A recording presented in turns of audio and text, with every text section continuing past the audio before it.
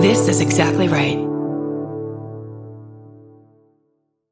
On the 12th season of Tenfold More Wicked, we investigate a series of compelling mysteries from the city of Fall River, Massachusetts, where problems started generations before Lizzie Borden's murders made her a household name. Join me as we cover the misfortunes that have befallen this infamous town for more than 150 years, including the Great Fire of 1843. Season 12 premieres Monday, May 13th on Exactly Right. Follow Tenfold More Wicked on Apple Podcasts, Spotify, or wherever you get your podcasts.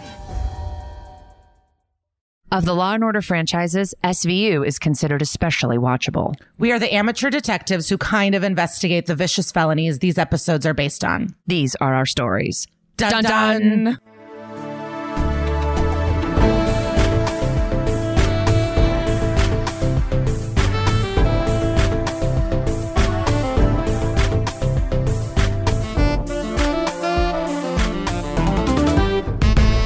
Hello and welcome to That's Messed Up, an SVU podcast. I'm Kara Clank. And I'm Lisa Traeger. Hello. Every week we talk about an episode of SVU, the true crime it's based on, and then we have an incredible interview with someone from the episode. But at first we chit-chat. We have a lot to discuss. We do. Right before the new year, right before we enter into 2022, we obviously need to discuss Sex in the City, obviously.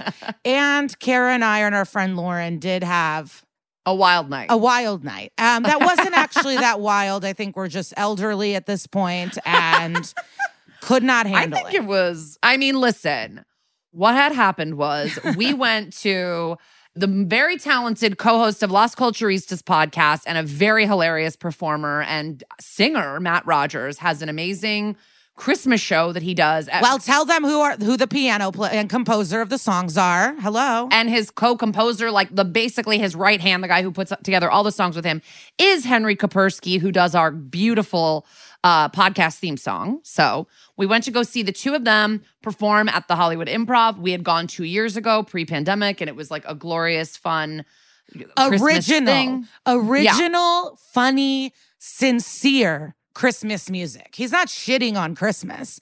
It is only someone that loves Christmas like Matt does can create such incredible music. And we're just gonna— The songs are like out of control funny. They are so fucking funny. Like one is from the point of view of Mrs. Claus.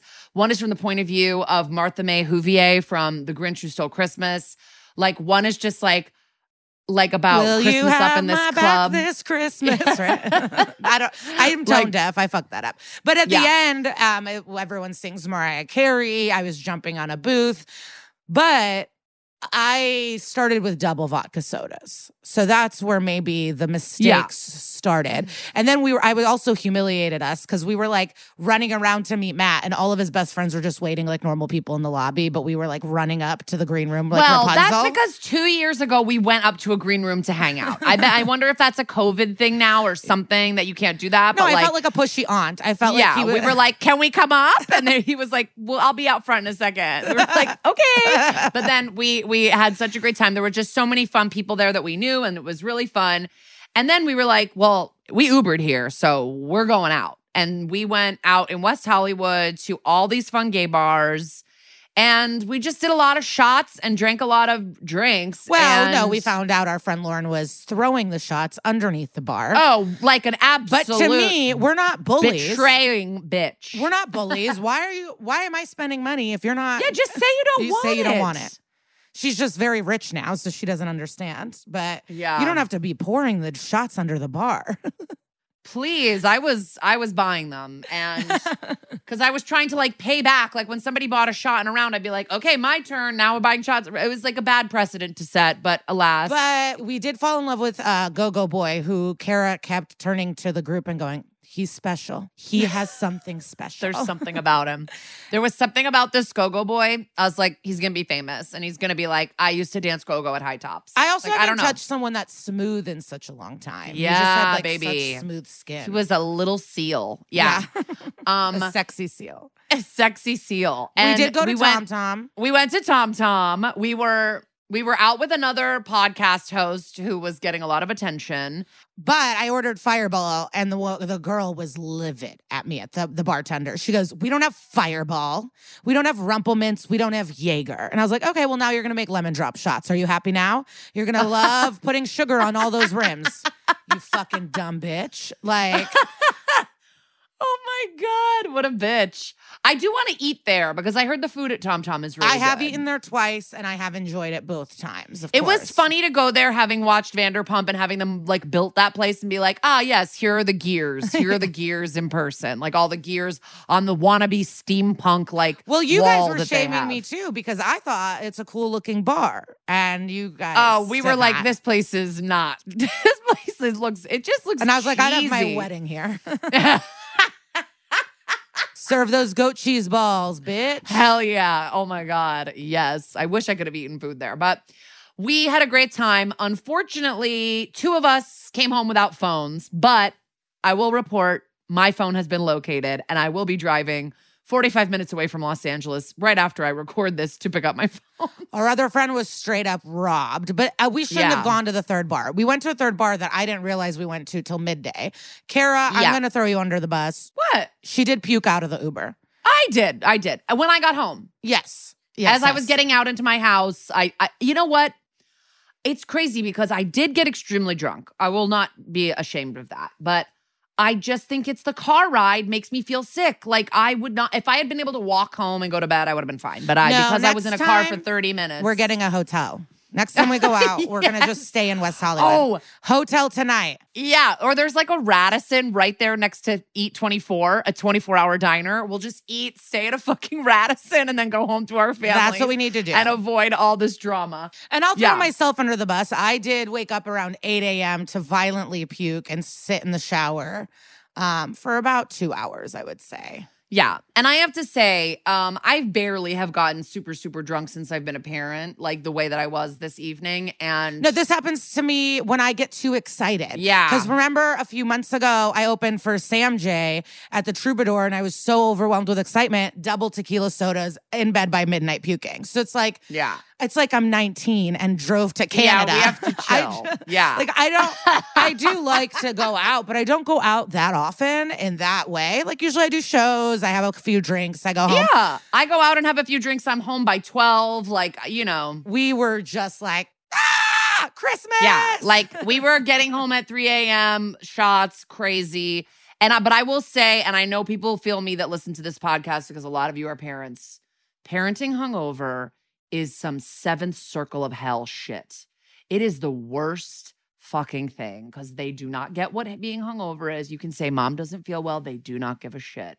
Rosie still kept going, Mom, Mom, Mom, Mom, Mom. It was a nightmare. Like it made me like, I will think of that the next time I'm out trying to like do shots. Yeah. I don't think our friend left the bed till the evening, and neither did I. I think we both. Unfortunately, I did not have the option. I did have to get up and parent, but it was a nightmare and it serves me right. No, it doesn't. Where you're allowed to go out. But yeah, it was pretty wild. And then to tame ourselves the next day, we went to like a Hallmark looking festival, like a Hallmark Christmas movie festival. I took Lisa with Rosie to this Christmas tree lighting festival in Los Angeles in a neighborhood that's like adjacent to ours. And Lisa goes, what are we in a Hallmark movie? I go, maybe you're going to meet your husband tonight or your wife. Like maybe this is like a perfect meet cute place. I know. Like this is like, we were drinking hot chocolate, making ornaments, waiting for Santa to arrive on a fire truck. It was very like. It was, but I thought we were just going to Target. So I did wear a Daria sweatshirt and gray sweatpants. So it wasn't the Christmas like stroll picking up guys outfit that I was hoping for. And we do have to be upfront that the hot chocolate was from a church, but it was Oh good. yeah. They gave us a note from Jesus with the hot chocolate, but then they kept good. stretching the lighting, and so we didn't get to actually see the tree. Yeah, get lit. they didn't do I think they didn't do the lighting until like the end because my friend sent me a video of her daughter watching it. But Rosie got to see Santa in the fire truck and it was worth it. She had a blast. I have a video of her dancing like a psycho. Not a psycho. Like a She girl was dancing pretty crazy. She was just running back and forth like crazy. But wait, okay, so that was fun. And then last night, I know I'm late, and a lot of you guys messaged us. And I want to say a lot of you guys messaged us with a fucking spoiler from the Sex and the City show. And so I knew what was going to happen before I watched because some of you guys slid into our DMs with that. So just be careful next time. But Twitter and the articles, I mean, yeah, it's so fun. But I lost my phone. So I was able to make it till Sunday. But it's okay. I watched it last night, both of the first 2 episodes. Okay, I saw someone yesterday and I was talking about how much I loved it. And she goes, that is so sweet. I haven't heard anyone say a nice word about it. So I was like the first person that she talked to. Yeah, the reviews are really bad. Well, I wonder if they're the same people that would have given the original show bad reviews. You know what I mean? Yeah, maybe. It's just like, okay, the first 10 minutes, I was nervous. I was like, oh, I don't know. Is this going to be bad? Is my favorite show going to be bad? And then I was in. I really loved that they went there and made the characters fucking flawed. They're elderly, old, white, rich people in New York, and they're going to have problems. And I am like impressed with how annoying they made Charlotte. Listen, I am going to keep watching it. It's fun. It made me deeply, deeply sad. I mean, don't listen to this part if you haven't watched it yet. Like, it really, really made me sad. Like, that affected me. But also, they're leaning too hard into the elderly stuff. Like the fact that you're calling them elderly, they're in their mid-50s. Like that's not elderly. Why is Steve wearing hearing aids? Like people can lose their hearing. Sure, they can, but they're leaning too far into it, in my opinion. Like just be in your 50s killing it. And many women are.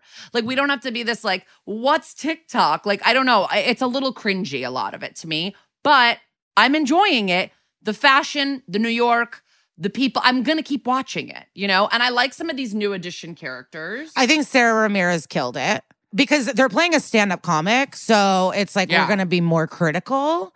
And I wasn't, I was into it. I was like, I can see this being a comic that I would run into out and about.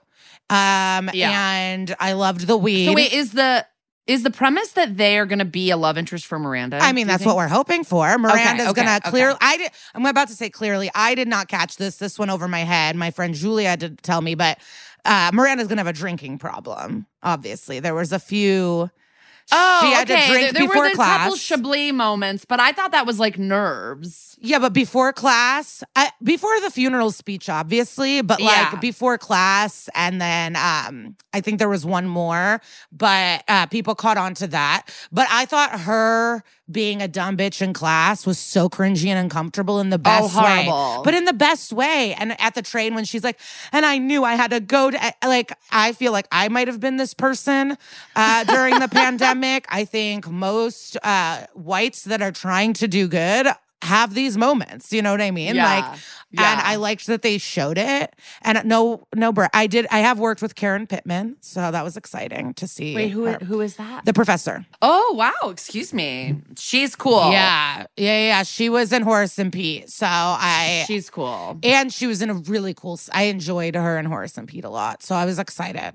Oh, and the woman that plays Charlotte's friend is so beautiful. Nicole Ari Parker. Yeah, great gorgeous. fashion. I just like that Charlotte's a dumb bitch. I feel like I've had a friend like this where it's like, Carrie's husband just died. Why are you crying and making it about you? Absolutely. We've had family tragedies where there's always one. I remember a friend of my mom's just fully like sobbing on the couch and asking me to bring her Tylenol when we had a death in our family. And I was like, bitch, get out of here. Like, it's just like crazy when people make it so about them. And kept doing it. And Susan Sharon, though, killed me. Like, that was so funny. She looks incredible. To her and she looked incredible. And when they cut to her and she goes, does anyone not remember him being a total dick to her? Like, I was like, that broke up the sadness of that scene for me. Like, because that was so.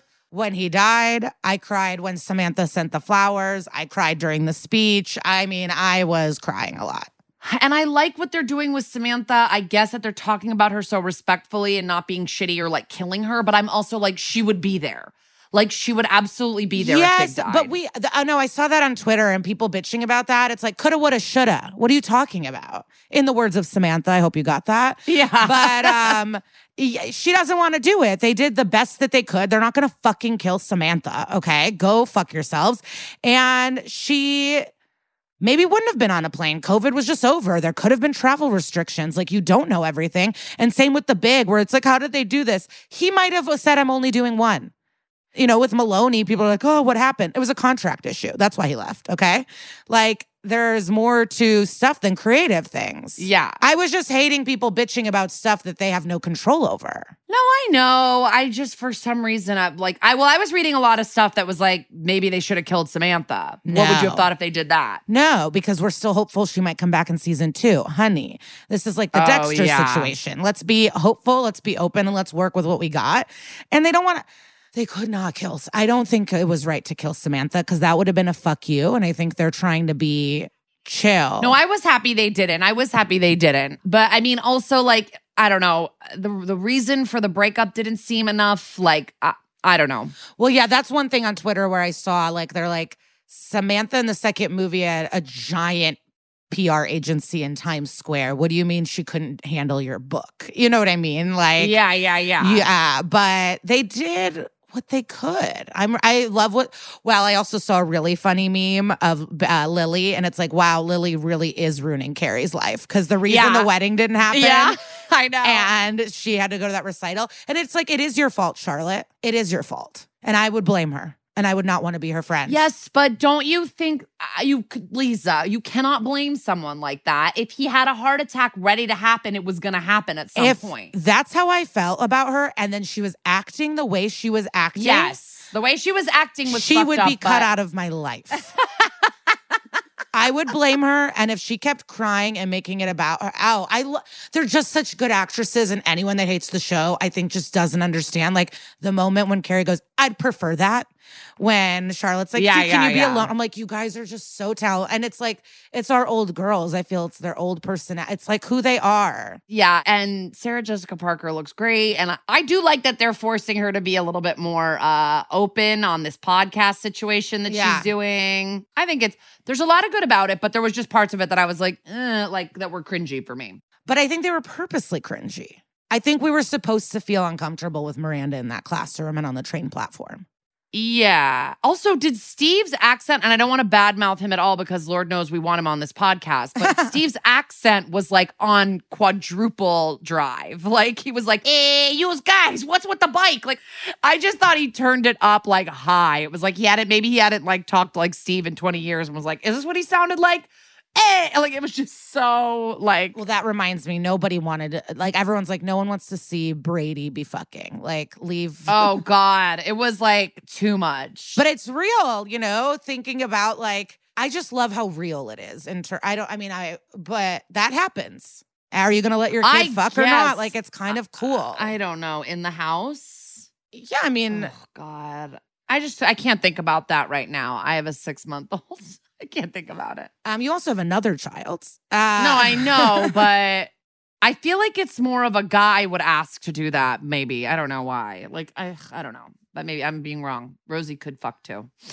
Yeah, she's going to be fucking. I also love that they used the apartment, like Stanford and Mario having an issue. Or Anthony, sorry. It's like Stanford and Anthony having an issue and like the apartment being used all the time was nice. Like that he's like, oh, I already have a key. And I like that they made Stanford annoying. Stanford was cringy. Can I ask? I mean, we have to stop. We really have to get into our episode today because this is not a Sex and the City podcast, though maybe we will start one. Listen, why was there that weird scene with him telling Gloria to get out of his seat? It just felt like it lasted too long. Well, because I think they needed to show that Anthony was like disgusted by his behavior. Okay. And maybe they love each other, but it's like when you don't grow, evolve, change, like, and he was rude to her. I mean, clearly this woman knows big. So like, what do you want? But where Stanford was coming from was, I get that when he's like, that's my best friend. And I'm going to sit next to her. Yeah, I understood that too. So it just seemed like a weird scene that went on too long. But it wasn't to support her. It didn't seem like it was to support her. It was, oh, I get to be close. And that was solidified with his comment about like, I would have liked to speak. And I just think, because something is going to obviously happen with Stanford. Well, right. I think what I read in a review is that he's getting pretty much abruptly written out after episode 4. Sure, but it needs to be a death because even if him and Anthony get divorced or that's what they're leading towards or that's what was on par, Right. like he would still be Charlotte's friend. And I loved that, Carrie's friend, but I also loved that Charlotte was like, you didn't call me. And it's like, no, I want Stanford right now. It's not fucking about, Charlotte to me was triggering for sure. I get it. Yeah, more annoying than ever. But I'm impressed.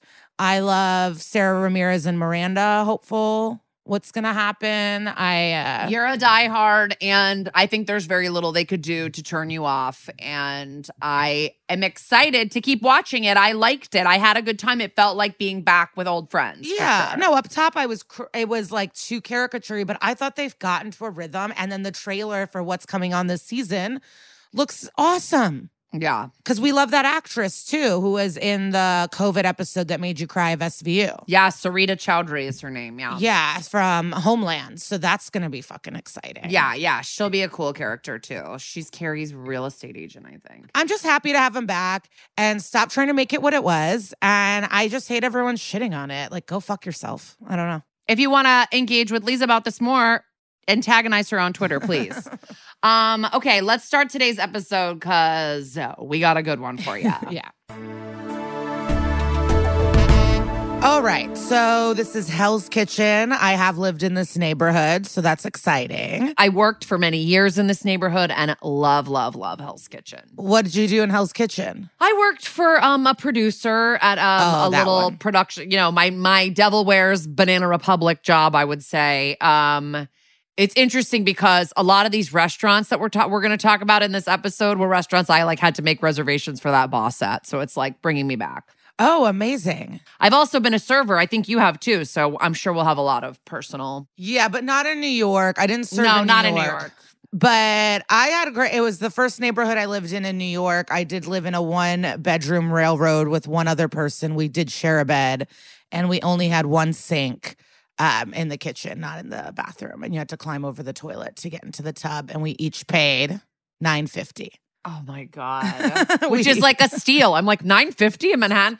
This is where the guy came up the ladder too, right? Yeah. It was between 10th and 11th. But we just were so desperate to live our Sex in the City fantasy and live in Manhattan. Like the moment Manhattan was brought up, we were like, oh yeah, we'll share a bed. That's we'll live in Manhattan. We only lasted like 8 months in there. But so happy to see Hell's Kitchen getting some love. Yeah. Not love, I don't know, attacks. Okay, season 20, episode 8. It starts with classical music playing. So obviously something fancy is happening. And then we see like a thin slice of a radish-looking thing, delicate food. So we're at a restaurant, and then we see like a tattooed sleeve of a man. So we know that's the chef, okay? Chefs love tattoos. And these looked cool. It wasn't like the anatomy of a pig or a piece of bacon. I was just going to say, you know what you always see is that fucking like all like the haunches, like all the different labels of the pig cuts. And I'm like, you guys that's to me like the tramp stamp of the culinary world. 100%. Yeah. Chefs, I have a lot of bad tattoos, I guess, but chefs are notorious for pretty terrible tattoos. But it is a job you get to be like fully tatted for. And so, yeah, this chef man, he's picking up tiny flowers with tweezers, placing it on a salad. I don't really like this kind of bullshit. I do it if someone else is paying, and I don't love it. I want real food. I don't want a flower petal.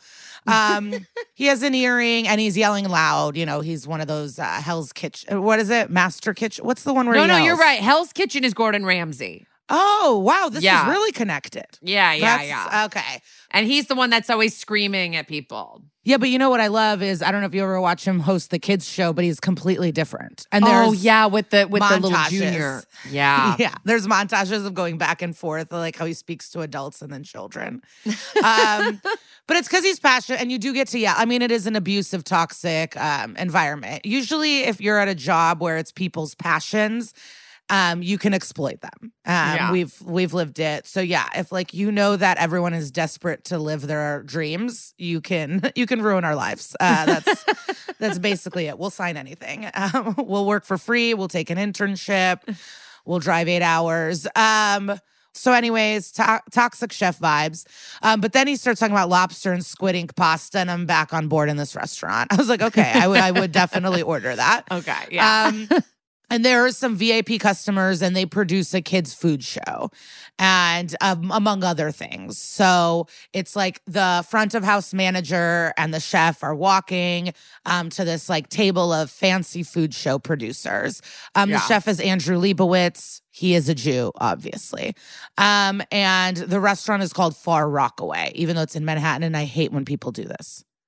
This doesn't bother you? No, there's just like a bar that used to have a comedy show called like Coney Island Baby, but it's in Manhattan. It makes no sense to me. Yeah. Why is this called Far Rockaway? You're trying to confuse people? I think that they're like, we're bringing a little bit of our hometown to Manhattan, you know, like it's like I grew up on the beaches of Far Rockaway, but now I made it my dreams to the big city. Like, I don't know. I think that's like what the goal is, but I don't know. And then he drops one of the plates off though, and it's octopus with deconstructed coleslaw. What? Does that just mean like shreds of cabbage separate from shreds of carrot and then a pile of mayonnaise? How is that? Exactly. And how is that fancy or delicious? Like that just sounds disgusting. And then the other guy got like some polenta, which I do like. I like polenta. Mm-hmm. He makes a joke about like dessert giving them wood. Yeah. I don't know. So they get hard for desserts. And so they're having a moment. So the chef is like to the producers, why don't you stay after dinner? We have a private room after hours, you know. So we get the vibe that some scummy stuff might happen. They're getting hard on desserts and there's a private room. And then he starts massaging the shoulders of this waitress named Kayla. She has beautiful red hair and a bold red lip. And then we cut to a salad that looks like shit. And you're like, ugh. And then you realize we're at Benson's house. So it makes a little more sense. Noah is mad about the salad. He hates olives. There's olives, and I'm on Noah's side. You don't like olives either. I hate olives too, but you know I'm never on Noah's side. I mean, he's just sitting there being like, I want pizza. It's like, yeah, we all want fucking pizza, kid. You don't get that all the time. Benson's CPS workers on her ass all the time. She finds out you're feeding him pizza every day, she's going to lose you. So you want to go back into the system? Eat your salad. Yeah, but this is Rosie. Rosie only eats a quesadilla and a pesto pasta. But I sneak veggies in. She eats a tortellini that has spinach in it. She eats a smoothie that has avocado and spinach. I sneak it. She's 2. My friends have assured me that by the time she's Noah's age, which is like 7 in this episode or 8, that she'll be eating more different things. I talk about this all the time. When I waitressed now over a decade ago, I will never forget. This young girl ordered the garlic shrimp, and I was like, I like you. Like, like a little kid. I love when a kid is, like our friend posted a photo of her son squeezing lemon on an oyster and sucking it down. And I'm like, that's fucking awesome. Oh, yeah. My friend Alice came to LA with like her 8-year-old, and we went out to dinner to like a nice place in Echo Park. And she was like, do you want the Cornish hen, Eloise? And Eloise was like, sure. Like she goes, she has a pretty good palate. And I was like, okay. Like my fingers are fucking crossed. Rosie wouldn't even eat pizza the other day. I was begging her to finish her pizza, and she was like, no. What did she want? Animal crackers? Well, she wanted dessert. She wanted a popsicle or ice cream. She's a sugar hound. And you can have taste bud changes too. Like I remember I used to never eat anything spicy, and now I'll eat a jalapeno like in something, you know? I really love jalapeno poppers. It's like a new moment. Maybe we should eat that tonight. Don't eat dinner. Let's get jalapeno poppers. Or not. Okay, sorry. You know what? Sold. Okay. You said nothing. I go, never mind. No, I was so embarrassed. I was literally scanning my brain for where can we get them around here. I'll absolutely do jalapeno poppers. Yes. Okay. So anyways, now off from the food, we'll go to my favorite topic, fashion. Benson's sweater. I want it. It was oversized, cozy, white, gray, black. Like, oh, what a great fucking at-home sweater. He spits out the olives. Benson doesn't know what to do. They're having a moment. So they cut back to the restaurant. And Kayla and the bartender at this VIP room, they're taking shots. And then one of the producers asks Kayla to sit on his face. So that's pretty fun. And then he like does a little dance thing, tricks her to sit on his lap. Like, it's just a mess. So the front of house woman is like, you okay? And Kayla goes, ugh, half the gig, right? I had to put subtitles on. I listened to this 8 times. I could not understand what she was saying. You need diction help to whatever actress this is. She's clearly not the guest. I'm talking shit about her. But so that's half the gig. And the bar manager woman goes, yeah, story of my life. So we get a thing that this is just like how it is. You know, you have to put up with it. And my friend Alex, who's like a waitress at a hip packed sports bar in Chicago, she said she had to leave because people would just touch her so much. Like you get fully just harassed and grabbed and touched. You know, it's constantly. funny because like I worked at a restaurant in Boston. That's my only waitress experience is I worked at this like when like jazz kind of came back in like the early 2000s. Remember when it was like Cherry Pop and Daddies and all that shit? I worked at a martini bar, like massive martinis the size of like a cereal bowl. And then like live jazz music. And the food was like whatever, but people did eat there. And I wore like a button-up white shirt with a black clip-on tie and like black pants. And I remember being like, oh, so gross, this outfit. And now I'm like, I'm pretty happy actually that they made me dress like a penguin because then I like didn't get my ass grabbed a lot, you know? Yeah, no, the sports bar was not penguin outfits. I'll tell you that much. Yeah. So now we cut to two cops in a different culinary vibe. They have bags of fast food and they're really excited to eat in their car.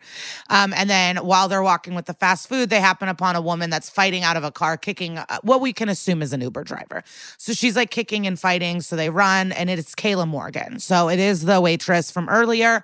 And two uniformed cops are now explaining to Carisi and Finn like what happened on the scene. They found the Uber driver was climbing on top of her. He says, though, that she was wasted and wouldn't get out of his car. And he was just trying to get her out of the car. And he's actually the victim. And that she's like, you know, that she was hitting him. And Kayla is also not claiming rape, but her shirt was fully ripped open. So we don't know what's going on. But she put up a fight and he wants to press charges for assault. Credits. So that's a lot. Okay. So now we're back from the credits. And Kayla is with Benson and Rollins at the precinct. And she's like, listen, I don't remember anything. I've told everybody what happened. And she says she doesn't think the Uber driver did anything. She's like, I passed out and he startled me. So I flipped out a little bit. Like, do I need a lawyer? What is happening? And Rollins is like, don't worry about that. And Benson's like, we're just worried about you. Like, we don't care about anything else. And they're just very caring. And I love them so much. So they're just trying to figure out what happened before the Uber ride. But she doesn't really remember any of that. And then they cut to the boys in the interrogation room with the Uber driver. And he's like, I am the victim. He keeps saying that. And he is such a fun actor. I like all the faces he made so much, but he's horrified at the allegations against him. It is not him. And he goes, take DNA, take lie detector, anything you want. And that could go either way. It's like you're obviously clearly innocent or you're playing a game. So it's like, what's happening? Finn can't believe it, which I love. This is the best moment of this episode. He goes, I mean, there's a passed out girl in your car. You want us to believe you kept driving? And like, I love that that's the standard. It's like, but that's how I felt. I've talked about this, how like I was recently, like a few months ago, blacked out with an Uber driver and he had to and I tipped him 100% because I was like, you could have raped and kidnapped me. So here's a present. It's like the baseline is you will get attacked. And even Finn's like, oh, you had a passed out girl and you didn't rape her? I don't buy it. Like, it is fucked that is the standard. I'm like having a hard time with the word. Yeah. But well, I also like, if I've been drinking even a little bit, I pass out in transit. Like if I'm in the car, like if I'm in the, obviously not if I'm the one driving, but like if if I'm in the back of a car and it's late at night, good night, I'm out, you know? Like, so I don't know. It's probably bad. I probably shouldn't take Ubers, but yeah, you're right. It's a sad standard. You're not really often drinking alone wildly, I would say. True. Yeah, I don't know. Well, I was just thinking of the last time I drank and got really bombed in West Hollywood for Drag Race. I took an Uber home and the man definitely had to wake me up when I got home. Yeah, it's like wild. It's really wild. And I just loved Finn's like, yeah, right. I don't know. It's very telling. And then he goes, we know he's not lying because he goes, no, I was talking to my wife on the phone the whole time. And I go, he's telling the truth. If you've ever been in a New York City transportation, they are talking to their wives. Yeah, the wives are in a different time zone and they are chatting.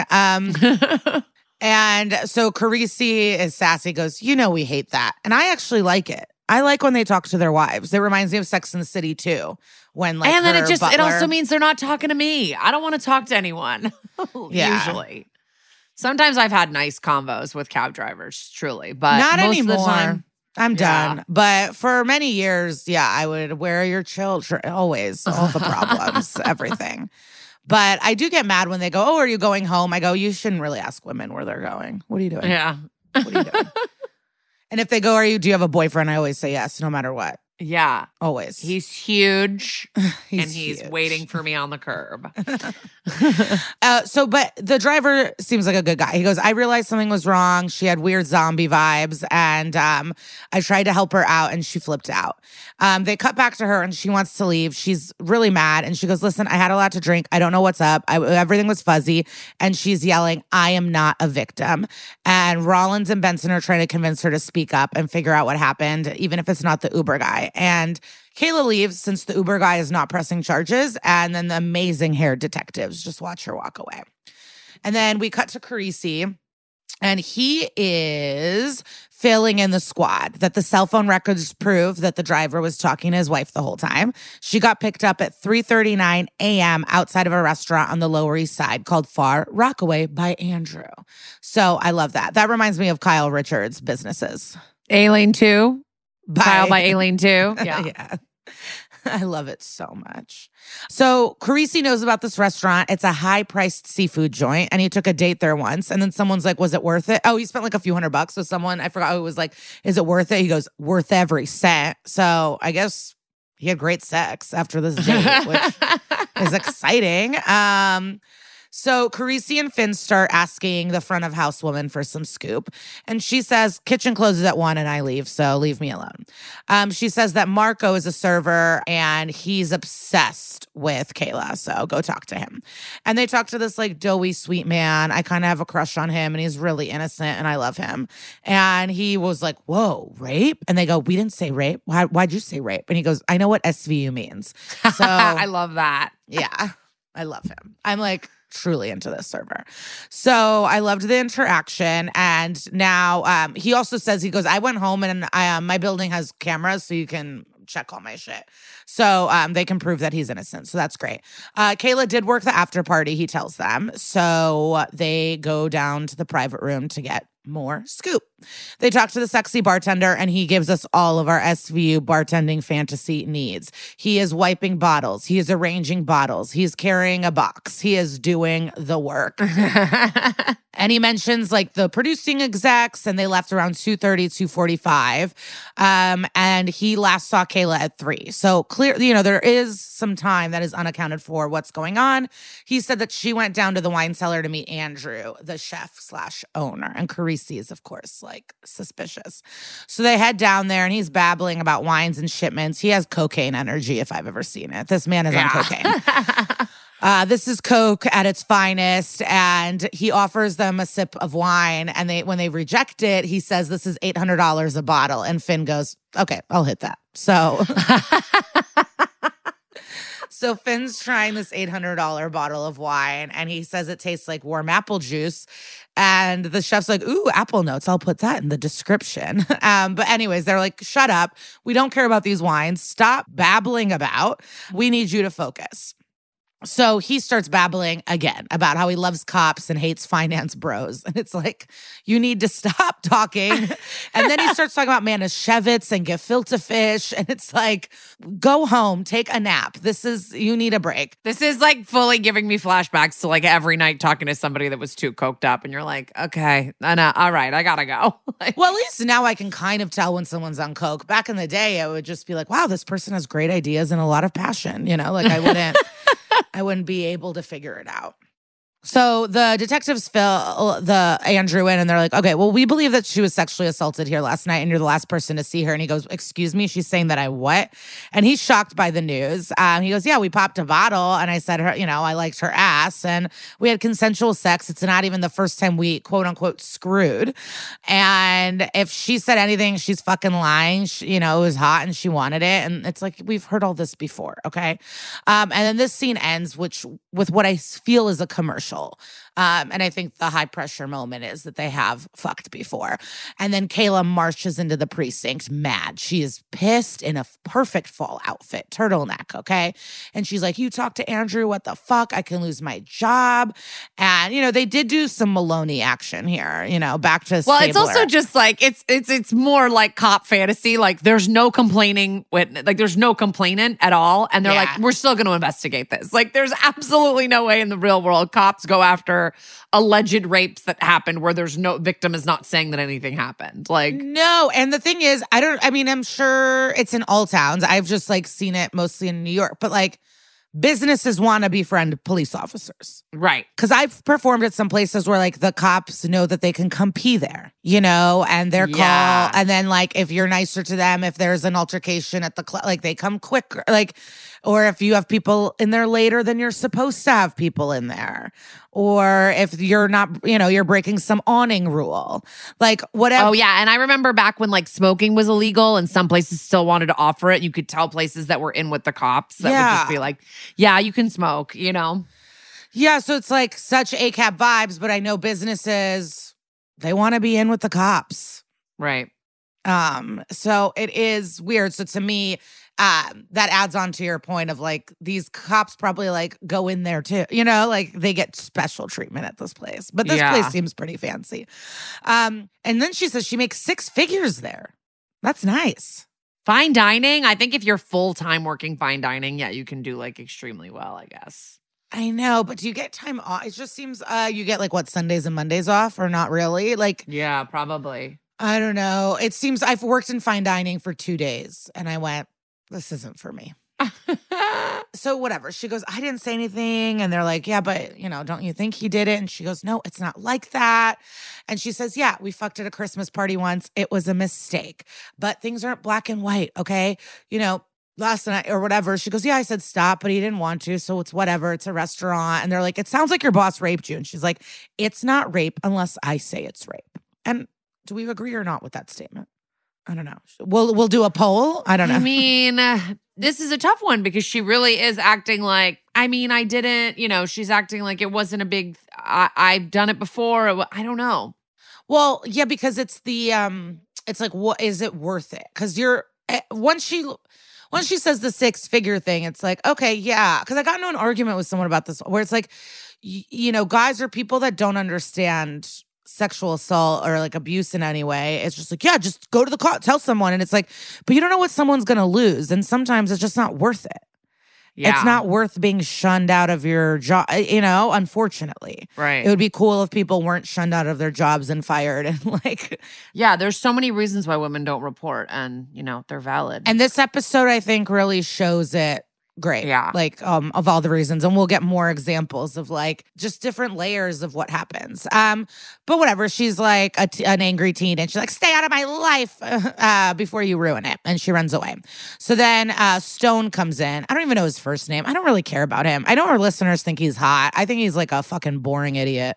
Do you like him? What's his name? Peter? I think he's like classically Ken doll hot, I guess, but I'm not my type in any way. I just don't care. If he I wish he went down on Mariska one episode, then I would have liked him more. Because they do have a vibe. Yeah. Every hot guy of a certain age that gets on the show, you think, oh, is this going to be the guy? Is this going to be the one for Mariska? Like, I mean, you just think that. So Carisi says, listen, this guy has no priors, but he shows up in 361s, which is like probably the name of some paperwork.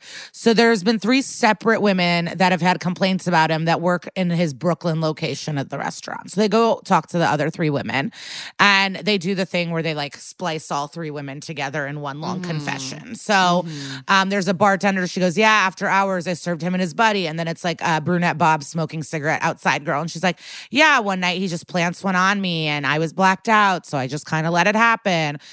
They turned him down, but that's the boss. What do? He said, don't you want that promotion? So they walked over. He tossed her around like a rag doll. He pulled up the skirt of another girl. She tried to fight him.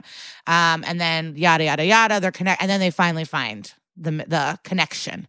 And the connection is he kept all of their underwear. So he took all of their panties. So one girl gets mad, and she's like, what the fuck? Like, I've been banned from all, like, he blacklisted me from everything. I'm working at this dive bar, and he's out there, and he continues to do whatever he wants and assaulting women. Like, no bueno. So then Carisi and Finn and Stone are discussing the case and how it's Brooklyn. So, like, what's going on? And if it was Manhattan, they would have gotten the guy. And all three cases have one DA in common, Chris Hodgkins. So it's like, okay, what's going on? Like, okay, clue. But this is a wonder kid, and he's giant in the Me Too movement. He runs a victim advocacy group, and he wants to climb up the political ladder and is like really on victim's side. So they have to go find Chris, and they walk in on him as he's in court putting away a pedophile, no mercy. So we love this guy. So like, why did he not prosecute these three cases? So Stone talks to him, and this guy Chris knows Peter's father, whatever, yada yada. Man chats. So he brings up Andrew and why he didn't prosecute. And basically Chris says that like all the issues, they weren't perfect victims, but they never are. But he was just like, he found holes in all of them and didn't really think they would be good on the stand. And he's not going to prosecute a case he can't win. But he says, I will help in any way possible if you need any help on this case. Stone is suspicious. Benson and him are working late. And Benson is like, it's just shocking he wouldn't do this. It doesn't make sense. It doesn't make sense. Like he does everything. Like there's got to be more to it. And then they go, we got to get Kayla. Like if we get Kayla, we can get this job. So they go find Kayla. They're like, there's more victims. She doesn't want to. They're having a back and forth. And then we knew what was going to happen before it happened. They bring up the panties. They go, well, don't you want your panties back? Or some stupid line. And she goes, how'd you know about that? So now like she gets it. She gets the power. And she is just like, oh, fuck, he's going to keep raping women. And so then, you know, they keep doing this and he doesn't really want to. And he's like, take your power. She goes, I don't know. And then, so now he brings in the real big guns because he wants her to take the stand so bad. So he brings up his murdered sister. So now Kayla's like, oh, great. You're bringing up your dead sister. It really kind of has like nothing to do with anything, but okay, it's a stretch. Yeah. And then this is more examples of things we don't think about of what victims lose. She's like, all my friends work at that restaurant. It is my full social life. Like, what am I going to do? It's blowing up my whole life. And we don't think about that either. Like, oh, fuck. Suddenly at the office, everyone could turn against you your social life can also get fucked up outside of money.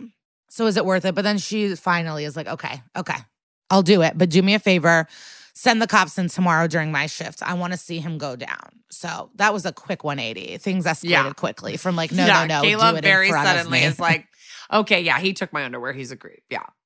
So they run in to arrest him. Carisi has a really sweet smirk on his face. The front of house manager like whips her head and stares down Kayla. Carisi arrests the Jewish chef in front of everybody. And he says, ungrateful bitch, you're fired, as he's out of there. He pleads not guilty, obviously. Bail is $1 million. So this judge is Edward Koufax. He's been in 5 episodes. You might remember him from being the leader of a sex trafficking ring and murdering a sex worker. You remember that? Oh, in Remember another episode? Yeah, No. He's like the sex ring guy. You know him. So anyway, he has 135 credits. He's a real working man.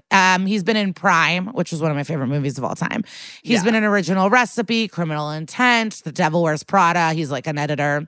And he's in I Heart Huckabees. So yeah, he's been working. He was in Big, Ghostbusters. I don't care about those movies. Maybe you do. Okay. Those seem like big ones. But yeah, he's just recognizable. And I thought I would give him a little shout out because our episodes are not long enough. Okay, so they go into chambers to talk about whether the other 3 victims can take the stand. And of course, the guy that's like in charge of sex trafficking rings is not going to allow this.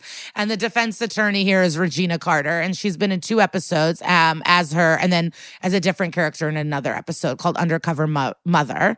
And her real name is Amanda Warner. And she is working, busy, blessed. Like she is, I think she's about to really hugely blow up. She's in the new show Dickinson. That's like her current big show. So they're arguing, and the judge says, no, you can't use them. So Stone and Benson are doing a walk and talk. And again, she's like, motherfucker, Chris Hodgkins. Like, you have to look it up. Like, why would he do this? It's not his reputation. He loves going after sexual abusers. Like, can you just fucking listen? And it is like listen to her. Because he made a comment earlier in the episode of like, I learned from the best. I don't know why he's not just doing exactly what she said immediately as she said it, but he's going to finally like go into it. So he goes to some bar to confront Chris. So Stone meets at a bar. They have a back and forth. And Chris knows Peter Stone from like his sport day or the bartender. Oh yeah, the bartender. No. Stone used to play professional baseball before he became an ADA. That's so funny. I forget about that. Yeah. Did he get an injured or? I guess so. They like talk about it all the fucking time. Well, that's how much I fucking hate him. So whatever. So they talk about his like baseball time, and then the bartender with a sexy, sexy Irish accent gives the puzzle piece that they need to like fill up the case. And basically, Chris played sports in East Rockaway. Bam, bam, bam, bam, bam, bam. So yeah, so this is amazing that we find out this evidence, okay? They're both from East Rockaway. They've lived around the corner from each other and are best friends. So case closed. JK, we have another half hour of this episode. But this is huge. So Amanda's being an idiot, being like, but he loves protecting victims. And Finn's like, grow up, you dumb bitch. Come on. We work at SVU. Like so many quote unquote good people attack people. But Amanda's not all idiot. And she brings up a great point. She goes, why would this guy risk his whole political career and life on this guy? Like, there has to be more to the case. There has to be more. And Finn agrees. So they need to find out what's next. So they start going through all the finances. So they start doing finances. And, I love when they, like, work late and there's wrappers and, like, plates around and papers and messy and they're trying to crack the case. I love that. And so in his bank account, he's making, like, $2 to $3 million a year. And then Ice makes some joke about a cardiologist. I don't even get the joke. It's obviously a burn against Amanda, but I was like, I don't get this. Because her second kid, the baby daddy, is a cardiologist. Yeah, but who cares? What is the burn? I don't get it. I think he's just kind of like, I know you're dating a cardiologist. I don't know. It's like one of those things where like she's so private and he's like, I know something. I don't know. I really don't know. But that's the point, I think. Yeah, I didn't really get it. Yeah. And then I suggest the most Finn thing in the world, which is let's just go home and get 6 hours of sleep, which I love. So then we cut to a dark stairwell moment and you're not supposed to really know what's happening. There's like green lights and it's dark. Very, Watergate, is that it? Watergate? Yeah, very Deep Throat. So Benson's in the stairwell and she's talking to someone about something. I can't really get what's going on, but I hear when something hit and tomorrow morning. So it's like, what's going on? So then we cut back to the station and Finn is like, hey, Amanda, I want to share the cinnamon raisin bagel. And, I love food, so I like that. And he also apologizes for like busting her chops the night before. So then it's break time on that, and Carisi runs in with the paper. And the cover of the paper is the case of the two men's photos, and somebody leaked it to the press. So now we know what the stairwell was, and I think Benson sold it to a journalist, which that's fucked up, right? I mean, I think Benson would only do that if she thought like strategically she needed to do it. Like they're going to know. It's very Me Too. Like they know that they need to gather many women in order to make a case like this, You're so smart. Yeah, that totally makes sense. So a woman walks in while they're doing this and she wants to report a sex crime and she has the newspapers. They go, oh, you got a story about Andrew? And she goes, no, the other guy, Chris. Bam, bam, bam. So that's, a twist. Yeah. So now Benson sits down with a woman. Her name is Bethany Fisher, and played by actress Sara Bues. So this happened when she was 15 at a house party, and kids from Far Rockaway came to this party. There's about 10 or 12 of them, and one of the boys brought tequila. And she ended up in the bedroom with Chris and one of his friends. Maybe it was Andrew, but she can't really remember his name. Chris pushed her onto the floor, got on top of her, pinned her down, and put his hand down her pants. And the other guy was like cheerleading and saying, go for it, dude. She said she was screaming, but like, get off of me, get off of me. But then he covered her mouth and she was crying. And she has this like amazing performance. She's a really great, talented actress, communicating very well. And she continues that he tried to penetrate her, but she was able to get free and she ran away. And they asked, did she tell anyone ever? And she did tell a therapist, years later, who encouraged her to tell her husband, who she did reveal this to the previous year. So also her friend Emily was at the party, and Emily could see that she was very upset, but she didn't tell her what happened. So they find Emily and they're talking to her, asking about the parties, and she's like, I don't know. And then it hits her. And she goes, oh, that party. So that's pointed. Like, obviously something happened if it clicks to her. She said it was a big party, 30 to 40 kids. There was a keg, and Bethany came out of the bedroom and said, we need to leave right away. She wasn't into talking, but they knew something bad happened. And she goes, I don't know what happened in that bedroom. There was 2 boys from high school, and she names them, Chris Hodgins and Andrew Leibowitz. And she knew something terrible happened, but again, would not say anything. And she was shaking. And she was just telling her friend Emily, like, find me a cab. Bethany begged her not to say anything, and Emily was 15 years old, and she listened. And Chris, she's not a stabler. And Chris is now entering an interrogation room yelling and screaming how he's over this and like, what the fuck? So he thinks this is about Andrew, and he's annoyed at all this. And they let him know, no, it's actually a girl that you raped in high school. And in the middle of I love the facial expressions and the acting of like when you see someone realize something mid-sentence, like with Emily and this guy. Like, I don't know why these scenes, I don't know if it's excite me, but I'm into it. So in the middle of saying, I have no idea what you're talking about, he realizes what's up. And by the way, the guy who's playing Chris Hodgins is Jacob Ritz. And he was in Sex and the City. And you remember this episode. He was in the episode What Comes Around Goes Around. It's one of your favorites. So when Samantha Jones goes to an NYU dorm party to meet a guy named Sam Jones, this is him. He loses his virginity to Samantha Jones and then falls obsessed in love with her. But yeah, so he played this like dorky guy, and he's pretty hot in this episode outside of his personality and crimes. So he grew into his face. And he's from Connecticut, Kara. Ooh, baby. Weston, Connecticut. Which is right near Westport where my brother lives, where we're going for the holidays. He should heat that pool up. Oh, in December, we'll see. Yeah. And Benson makes it clear that like she saw him realize what happened. Like, you're not getting out of this. So it was a party 15 years ago. He says he didn't touch the girl, but Andrew did. And Benson goes, that was fast. You've been protecting this guy for fucking decades and you just turn on him so quick. Right. Like my mom says, how you do one thing is how you do everything. Bad people are not going to be great, loyal friends. Okay. So he says it was all Andrew and that he pushed Andrew off the girl. And they're like, okay, get off this oh, me, I'm the hero. They're like, shut up. But he takes credit how he helped change sexual assault vibes from back in the day and how things are different. And they go, no, you're a hypocrite and you're a fucking rapist. Like, that's why you're doing all this. And Chris says that it's laughable, but it's like, this isn't funny at all. I don't get it. All right, whatever. And he also, it's like, if you know that Andrew's been doing this forever, why didn't you prosecute him? Like, you care so much about victims and you know that he did this, and why didn't you charge any of the other women? And then Chris goes, are you charging me? And they say, no, but you better make this right. And he agrees to do whatever Benson says because he refuses to let some liar girl ruin his reputation.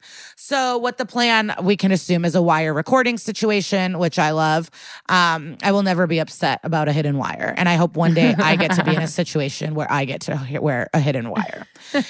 It's the two of the rapey men, and they're chatting and eating in a giant empty, like in the East Rockaway restaurant. And he's admitting she put up a fight, but that just spiced things up. And the squad's in the van listening. And he tells Chris, you're playing with fire. You need to chill out. And he goes, yeah, but you always put my fires out. And I think that's great writing. So Chris says, listen, I'm done. Stone came to see me. I saved your ass again, but I'm done. I'm not doing this. I'm running for office. And he says, I don't want to get Judge Kavanaugh'd. And Andrew acts confused. And he said, the thing from the high school party. And so then they fight back and forth over who the rapist is. And it's like, but the opposite isn't good either. Like, that's the thing. It's like, okay, maybe you didn't actively rape, but that means you did just watch your friend and rape. Cheerlead. Yeah. So it's also like you're not in the clear if you weren't. You're still a rape adjacent character, but they're going back and forth over who did it. And then Andrew says, oh, you must have been confused with one of the other nights and one of the other girls we did this to, but not that night. That was just you. So already now we have a confession that they did this all over town at all parties. And how many high school age girls' lives have been ruined, honestly, thinking about it. And that's what I think about Kavanaugh and all these motherfuckers. It's like, it doesn't stop. If you get away with it in high school, why would you stop? And this episode is really well written. It's like, I liked a lot of the subtle moments and stuff, but just being able to in one sentence encapsulate like, oh yeah, we do this all the time. I don't know. This show is so good. The squad comes in to arrest them both, and Benson calls Andrew his rape partner. Carisi tells him about the wire, and then Chris is like, you are next to Stone. Dun dun. They take them both away. And, obviously Andrew's upset. So Benson and Rollins have an end of shift chat, and Rollins is like in pain from being pregnant and starts talking about her old waitress days and how she's not like surprised by all the grab ass. She says someone tried that, like a customer tried to assault her and she punched him in the face. And Kayla walks in. And since there's a new DA in Brooklyn, they tell her that he's going to open all the old cases against Andrew. Yay. And she brought them a present. She brought them some fancy food from a new restaurant that she's employed at. So I'm glad she got another job. And they're hoping that, these people will rot in jail forever. So that's good. We just hope the prosecutor does a good job. I smell a spinoff. Brooklyn Crimes, maybe. And then it's just the end of credits, and it's kind of like a lackluster ending with, I don't care for this ending at all. Yeah. But that's Dick Wolf, baby, but not. Dick Wolf, baby.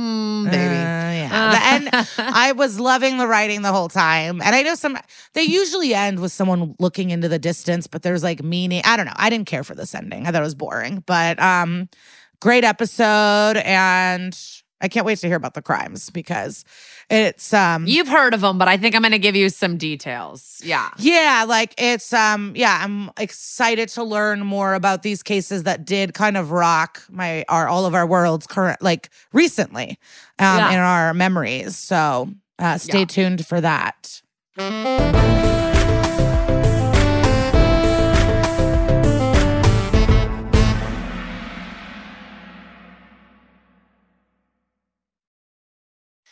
Okay, so let's see. This episode aired November 8th of 2018. A year earlier is when a lot of the Me Too stuff blew up. The Harvey Weinstein stuff blew up in 2017, just for context. But then in 2018, right before midterm elections, was when we had all of the Brett Kavanaugh stuff. So I'm going to go into a couple of different cases that I think this episode draws from. One being, of course, Brett Kavanaugh and Mark Judge. I didn't know a lot about Mark Judge. And never heard of him.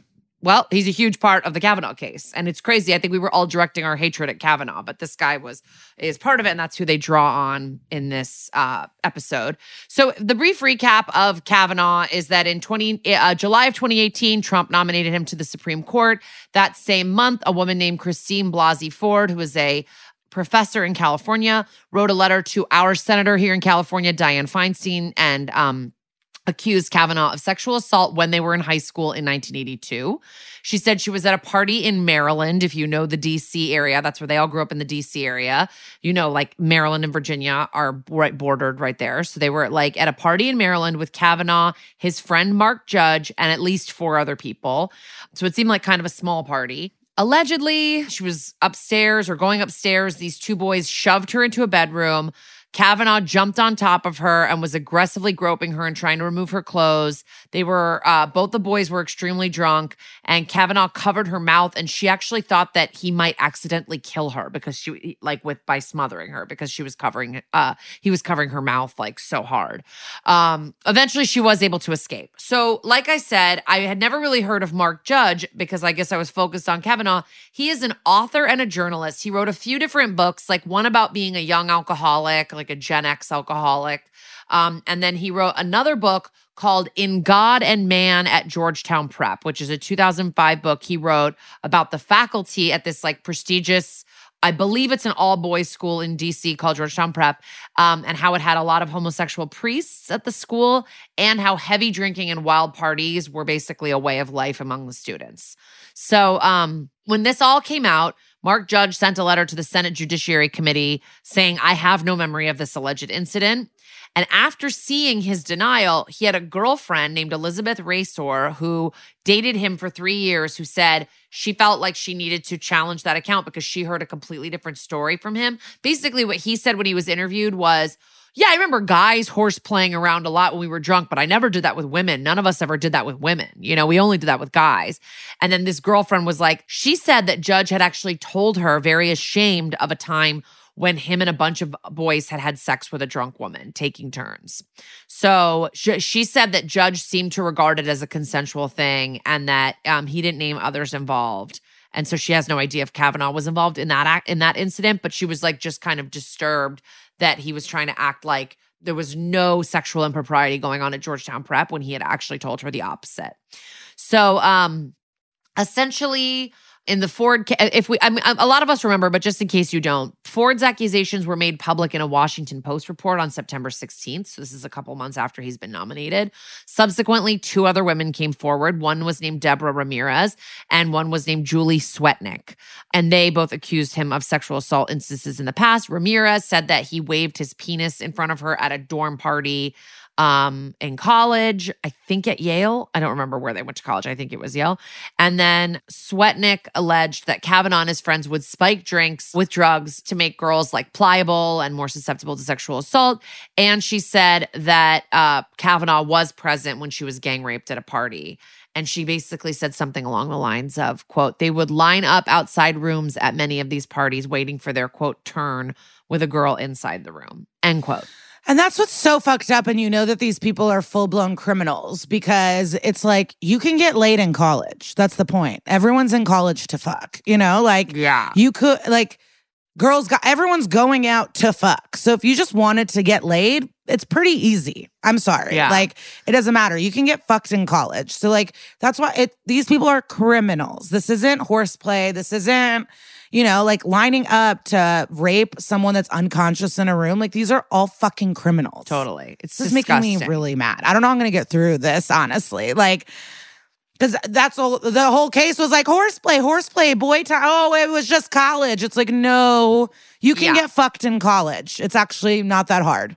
Yeah, exactly. And drinking is just not an excuse. Like, I don't know. We need to be teaching men that like a woman passed out is not a woman that's enjoying or consenting a sexual encounter. No, they know what they're doing. They're like, criminals. This is easy. It's actually it's just so disgusting. Like, it's really, because that's really what they talk about foul. when they talk about like legality or not and all of that. It's like, even if it's a consent or you're with, like, why do you want to fuck a blacked out drunk person who cannot engage? Well, because it's about power. It's like, look at Cosby. Cosby probably could have gotten many, many women to consensually fuck him. He wanted to control women and do whatever he wanted to them while they were incapacitated. It's like a power thing, you know? And they always say that no one believes it because that's the whole discussion with Louis where people are like, it's not, it's not these other cases. And I go, yeah, but the thing is, there's so many people who would watch him jerk off. Like, tons of people. I probably would have. You know what I mean? Right. And but that's so not the point, that's not right? the point. The point is making people uncomfortable. asserting your power. And that's why the discussions with other comics are so annoying at times because it's like, it's not about the action of the jerking off at all. It's that he liked to do it in front of people who he knew didn't want to be there. Right. Like, why is that so hard to understand for so many people? Because we've talked about this before. He's a loaded man. He could have easily hired a sex worker to sit there and watch him jerk off. That's not the point, you know? Yeah, it's like, it's so fucked what we excuse as normal. But like, what are your ideas of even fucking or sex with someone else if you don't, that other person's enjoyment or even ability to be in the moment doesn't matter to you? Like, what do you think fucking is? I don't know. It's just, okay, keep talking. I'm going to stop. I think it's basically getting yours at whatever cost. That's what these guys are thinking. So September 17th, Kavanaugh denies everything. He says, never done anything like what the accuser describes to her or anyone. And then on the 27th, both Ford and Kavanaugh testified before the Senate Judiciary Committee. Eventually, the Judiciary Committee the next day voted 11-10 to send the Kavanaugh nomination to a full Senate with a favorable recommendation. But Senator Jeff Flake said, but let's do a 1-week FBI investigation into the claims against him. And he even threatened to like change his vote if that didn't happen. But it's all lip service. Like, it's bullshit. Like, the FBI investigation was like very, very limited at first. There were all these restrictions. Like, they were only allowed to talk to Mark Judge. They were only allowed to look into Ford and Ramirez's claims. Looking into Swetnick's claims was blocked.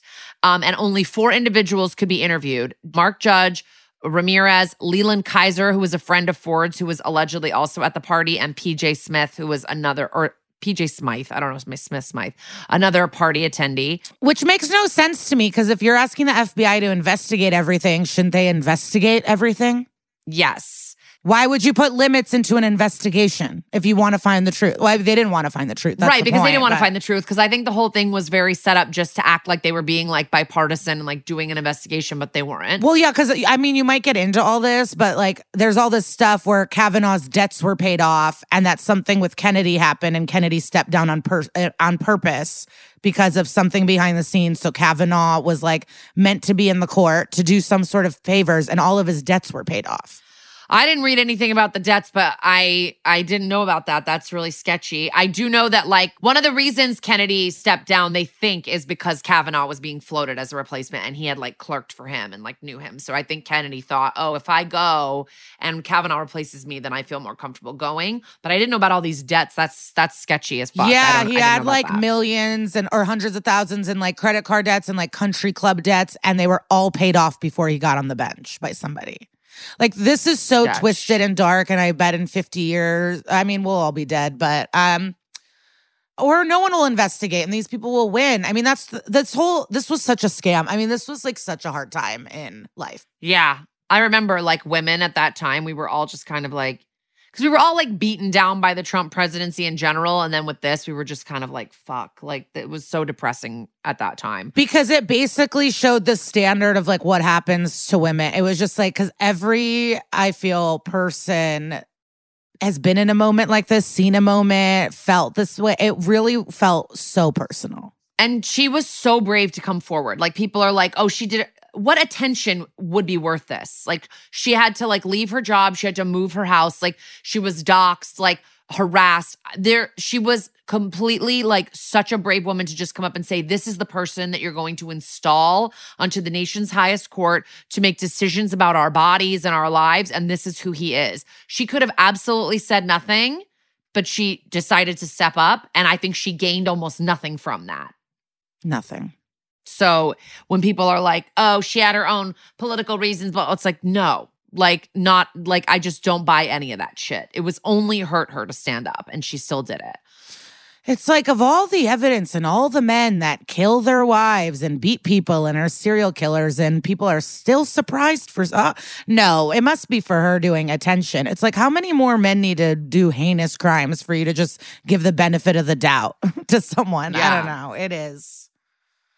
Well, so, okay, on October 1st, a couple days after the FBI investigation was launched, the Times reported that the White House had authorized the FBI to expand the investigation, and they could interview anyone they want. So initially, there were all these restrictions, and only 4 people were allowed to be interviewed. And then a couple days later, they loosened it up. And then the White House counsel, Don McGahn, told the FBI that they could expand the investigation. Great. Still, it doesn't seem like anything's really being done. Ultimately, the FBI's investigation was basically for show. They later reports showed that they did not interview more than a dozen people who said they could provide information about the incidents of Kavanaugh exposing himself to women. Lawyers for Ford and Ramirez had sent the FBI director, Wray, they had sent him 50 plus individuals on a list that they could interview, and only 9 of them were ever contacted, and all of those 9 people were from a list that the Republicans had submitted. So... Well, and the fact that the whole thing was a week and it was rushed, and they rushed it before midterm election. I mean, this was a fucking farce. You know, it was all completely. It was kind of like the Kyle Rittenhouse trial, where it's like we knew what was going to happen before it happened. Like, nothing was legit. Right. And then October 5th, the Senate voted 51-49 to approve Kavanaugh. I mean, at that point, it was a Republican Senate. So Murkowski, who's a Republican, voted no, but Manchin voted yes, who's basically a Republican, even though he's a Democrat. Isn't he the number one reason why there's no paid maternity leave or child leave now? I mean, Manchin is literally holding the government hostage. Like, he's a nightmare. Like, but how is this one fucking guy? Like, I don't get it.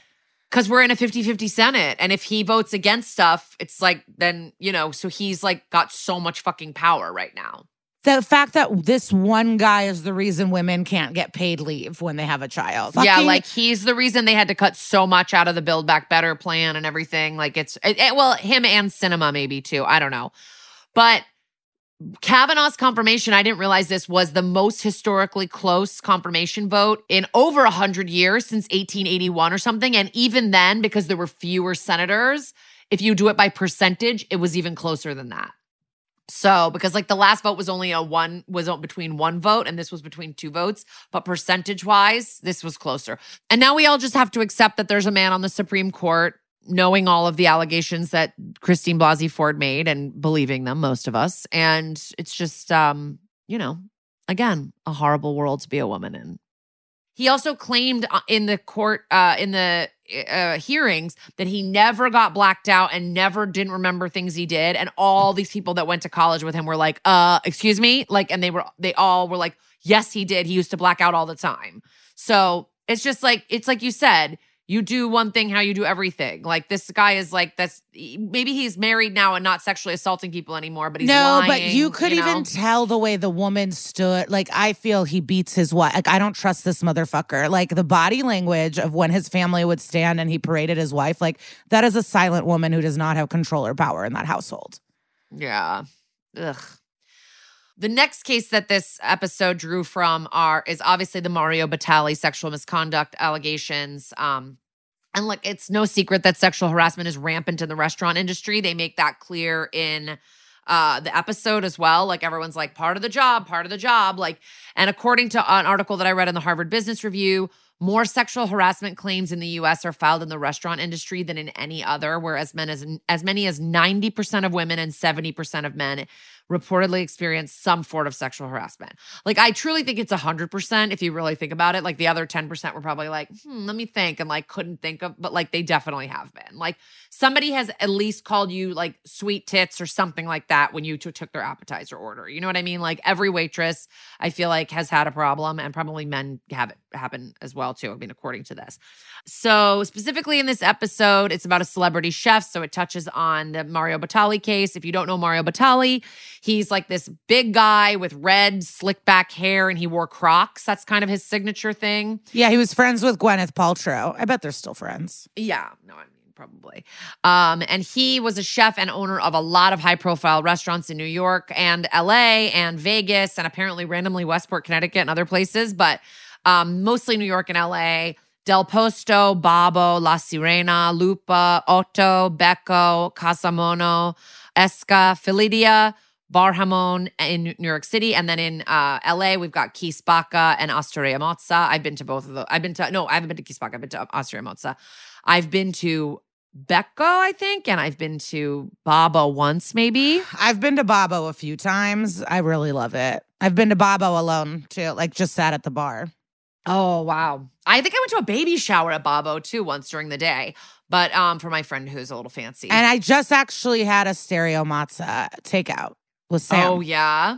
It's really good. Well, I went there with our friends' parents who were in town from Ohio and like to live it up when they come to town. Well, you took a limo there.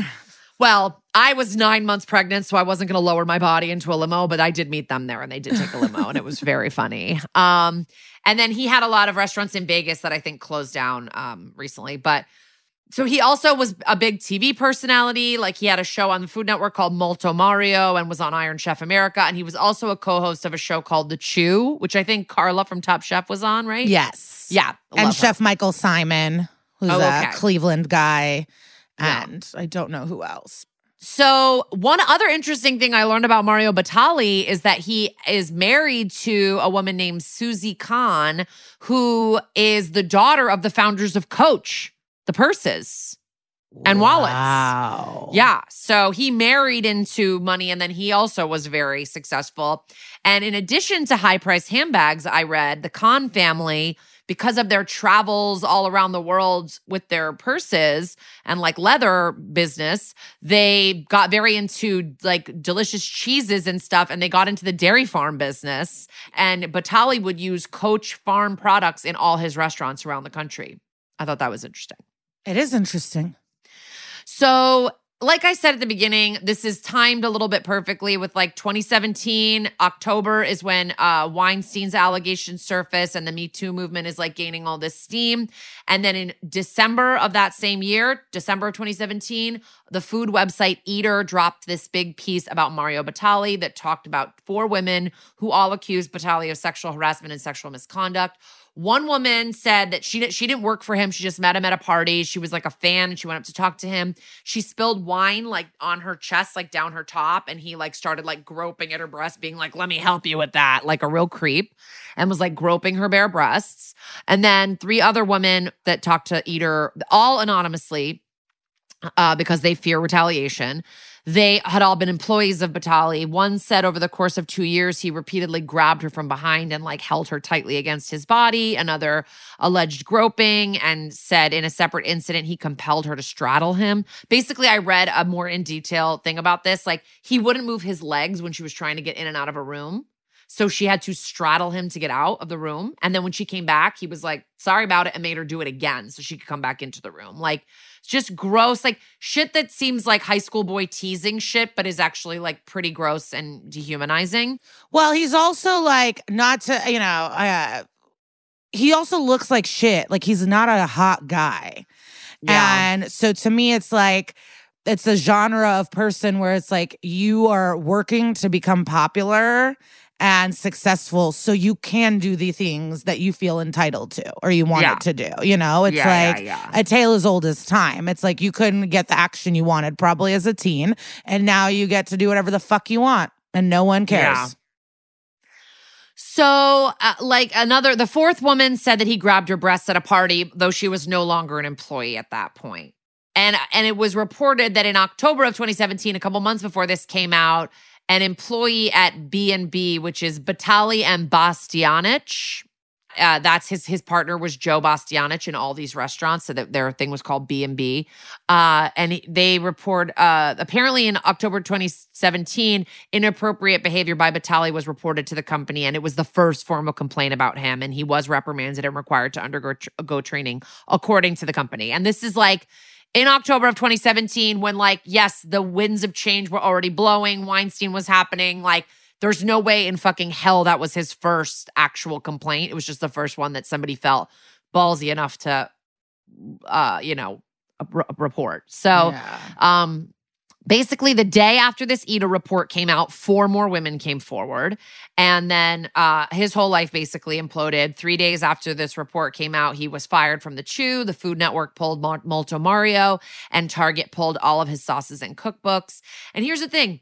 Batali did not deny any of these allegations. In a statement to Eater, he said, quote, I apologize to the people I have mistreated and hurt. Although the identities of most of the individuals mentioned in these stories have not been revealed to me, much of the behavior described does in fact match up with ways I have acted. That behavior was wrong and there are no excuses. I take full responsibility and am deeply sorry for any pain, humiliation, or discomfort I have caused to my peers, employees, customers, friends, and family. And I'm like, it's funny because I'm so tempted to be like, well, at least that's a good apology. But I'm like, no, this guy's only sorry he got caught. You know, like he would have kept doing this for years and years, I'm sure. And, but I think that is at least a good way to apologize. Whereas like Louis' apology, where he's like, you know, I guess I kind of did something wrong. Didn't seem that bad. You know, these wishy-washy apologies. Like at least this man is just saying, yeah, I was a fucking asshole. And like, I'm sorry, even though I do think he's only mad he got caught. So yeah, like I said, many of the people who spoke with Eater were afraid of retribution for speaking out. And a woman who claimed she was inappropriately touched while working for Batali in the 90s told Eater, quote, he has clear intent on being threatening when he's wronged. And the level of vindictiveness is very chilling. So it never occurred to me to share tales out of school. And she also went on to say, this wasn't just some dirty jokes. This was mean. This was about asserting power. He is awful. And then another woman separately said, he gets wasted, he's arrogant, and he acts like he's God's gift to women. This is still your industry. You're a leader in this industry. If you behave this way, what kind of example are you setting? So essentially, he lost all that stuff by 2019. The beginning of 2019, he divested from all of his businesses. So those restaurants still stand, but he's divested from them. But it is wild, I don't know if that's the right word, to think about this, where it's like, quote unquote, Kavanaugh did worse stuff and he is a Supreme Court justice. Yeah. And then this guy did divest from all his businesses and give up all these things. It's like, it's kind of, what's the game where you throw darts? It's like darts. It's like throwing darts. Yeah. Like, you don't know what's going to happen. You could fully rape people and get off and live a great life. Like Bill Cosby's not in jail, right? Yeah. I think Bill Cosby got out. Yeah. But like, it is, you never know. You just never know what will stick and what doesn't. It's even during the Me Too movement, like people keep talking about James Franco. No one actually cares. You know, it's like, you can't, that's why guys have to be careful. Don't leave your house. Don't leave your house. Stay inside. Don't go anywhere. Don't do anything. Don't risk it. Why would you risk it? Because you don't know how it'll end up. We'll let you know when you're allowed out of your house, okay, men? Yeah. I mean, if men were not allowed out of their house, there would be a lot less crime. For sure. So in May of 2019, Batali was charged with indecent assault and battery and was scheduled to be arraigned in Boston Municipal Court. And then and in court, this accuser described an event that took place after she took a selfie with Batali in 2017. She said he, quote, grabbed her breasts, buttocks, and groin, forcibly kissed her mouth and cheeks, and suggested they head to his nearby hotel. Batali has pled not guilty to these charges, and he will actually be heading to trial in Boston for this in April. And then in July of 2021, so just this past July, Batali and Joe Bastianich, his former restaurant partner, agreed to a settlement in the New York cases where he would pay $600,000 to more than 20 employees of their restaurants, Babbo, Lupa, and Del Posto. Wait, they're sharing the 600, or each person gets 600? It sounds like they each get 600. Wow, love that. It does. It's just crazy to me that this was all going on while I was making reservations for my mean boss at the time. Okay. At the same restaurants. So basically, some of the stuff I was reading is like the reason that the restaurant business has such a high rate of sexual assault and misconduct and harassment is because there's a huge power gap. A lot of men are in positions of power in the restaurant industry and women are in lower positions. There's a high turnover rate. There's that customer is always right mentality, which like kind of allows customers to treat servers however they want. And then tipping, of course, makes service staff much less likely to come forward because they're relying on tip money. Also, what I was reading in this article from the Harvard Business Review is it's a looks industry, and like a culture that emphasizes and rewards looks in ways can help customers and managers justify sexual harassment in some ways. I mean, it's not right, but that is what's happening. And they basically said that to change the system, there need to be systems in place for employees to go when they have complaints, even if it's the manager is the one that's bothering them. There needs to be like a backup of where they can go if the manager is the one committing the harassment. And that there should be the same way that there's secret shoppers who come in to like eat at a restaurant and tell you what you're doing wrong. There should be secret people. There should be people that just drop in and interview the staff about what's going on and like allow them to have an opportunity to voice their concerns. And then they basically suggest that all employees should take bystander intervention training so that witnesses of harassment know how to identify it and help women who experience it. And basically the restaurant industry really needs to firmly address customer-based sexual harassment as well. Like they should be relying on managers to protect their employees from unwanted behavior from customers. So if like a customer is harassing someone, like the server needs to be moved off the table on the first warning. And then if it happens again, the customer needs to be removed from the establishment. So just a few things that this article was suggesting for ways to stop it. But I'm also in the Sister Peg segment going to give you a resource. And that's kind of what's up. I have no idea what Batali's up to now besides gearing up for that April court date. And it just sucks that an industry that we enjoy so much, like we love going out to eat, both you and I, like it provides so much joy for people. And like it just can be a nightmare for people that are trying to like make ends meet and work under duress in shitty situations. Yeah. It's weird that all male dominated industries have so many problems. I wonder why. I mean, yeah, really. Seriously. So fucked up. I think whoever took over Batali, like somebody who took over at their business group was a woman. Like and a lot of like the spotted pig was a huge thing. Like I actually knew a girl back in New York who was a big witness or a victim in the spotted pig thing, which Batali was an investor of, but it was the different owners of the spotted pig that were sexual harassing. And the spotted pig got a female manager, I think. Like they're all trying to bring in more females to positions of power to try to counteract some of that. Although I've heard of nightmare women bosses too. So of course, well, that's or are they in the movies? You know, yeah. But our friends, the husband just got a new job, and it's a female owner, and already he's noticed the differences in how amazing it is, and how like you're encouraged to spend time with your family. You can make your own schedule. Like he's already realized how much better of an environment it was than his previous job. Yeah. Well, I mean, but then there's Luscious Grape. You know what I mean? There is Luscious Grape. All right. We do have an awesome guest, though. So, yeah, let's get on the interview train, babies.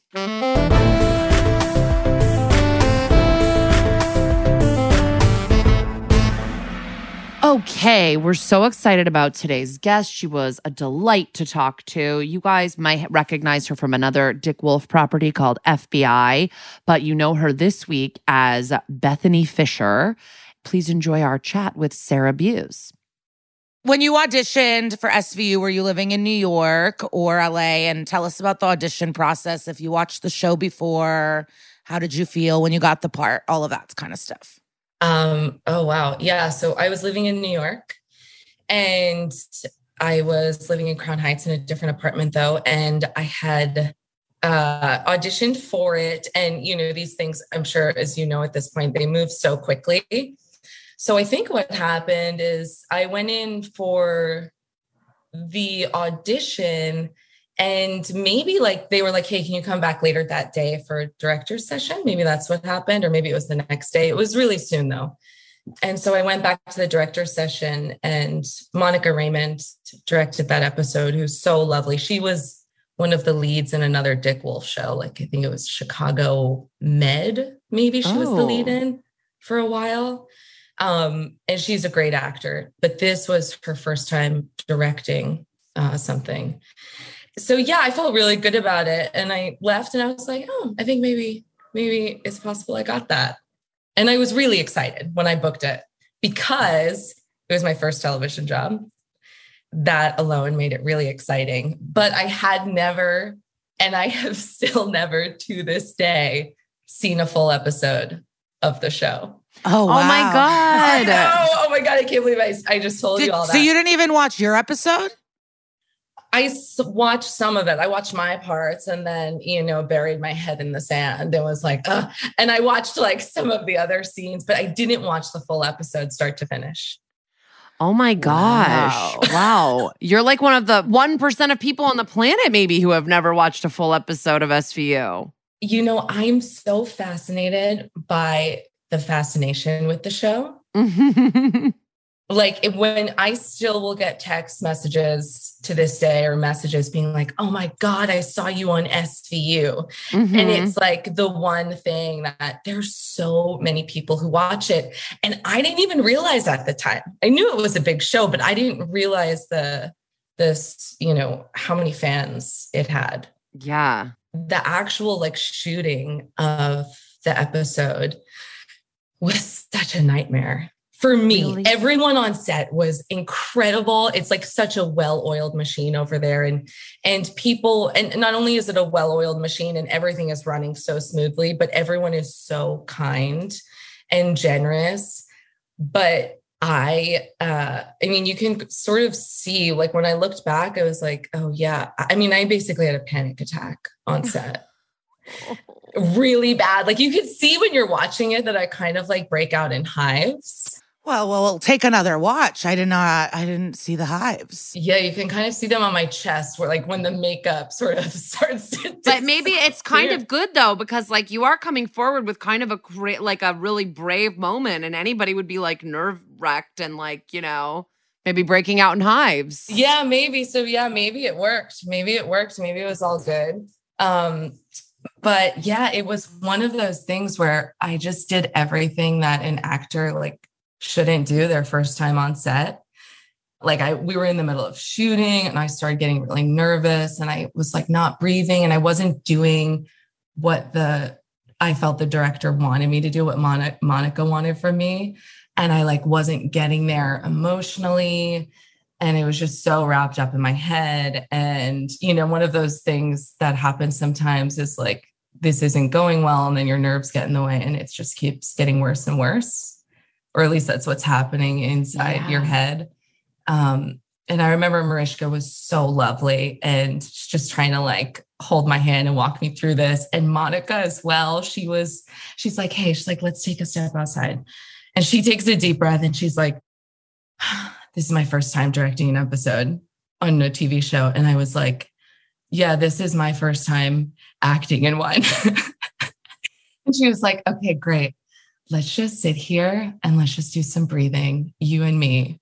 And she really it was incredible. And she was so kind to do that because, time is money on set. And when you're wasting time, it's annoying and it's costing people money. So she was really kind and patient with me. And of course, I left that experience being like, I'm never going to work in this town again. No one's ever going to hire me again. And then I got a job. The 2 jobs later that I got, another TV job, was specifically because of my work on SVU. And then they wound up writing this huge paragraph for me and changing it from a co-star to a guest star because they remembered me from SVU. So it was wow. We're so hard on ourselves sometimes. Yeah. Wow. That's really cool though, that they took the time to not be snap out of it. They kind of worked with you and gave you some encouragement. That's really awesome. Well, speaking of also Mariska helping you out, so that scene where you're with her and she gives you the I'm sorry that happened to you pity face. Yeah. What does that feel like? Do you just feel like you're falling back in through a wormhole in time? How does it?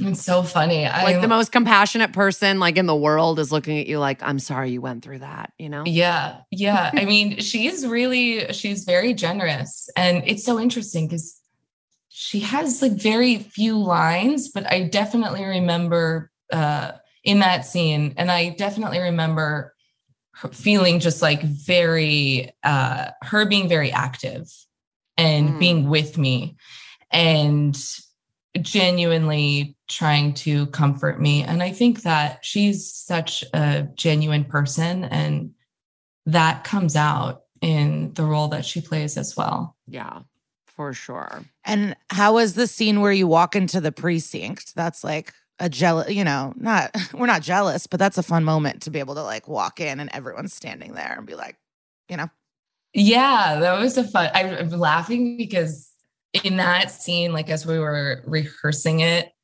Ice-T's in that scene and he's just a really funny dude. And I think he has to eat a bagel. And I just thought of this morning. I remember him saying, yes, this is probably the big bagel episode. Oh my God. Yeah. I took a photo of it.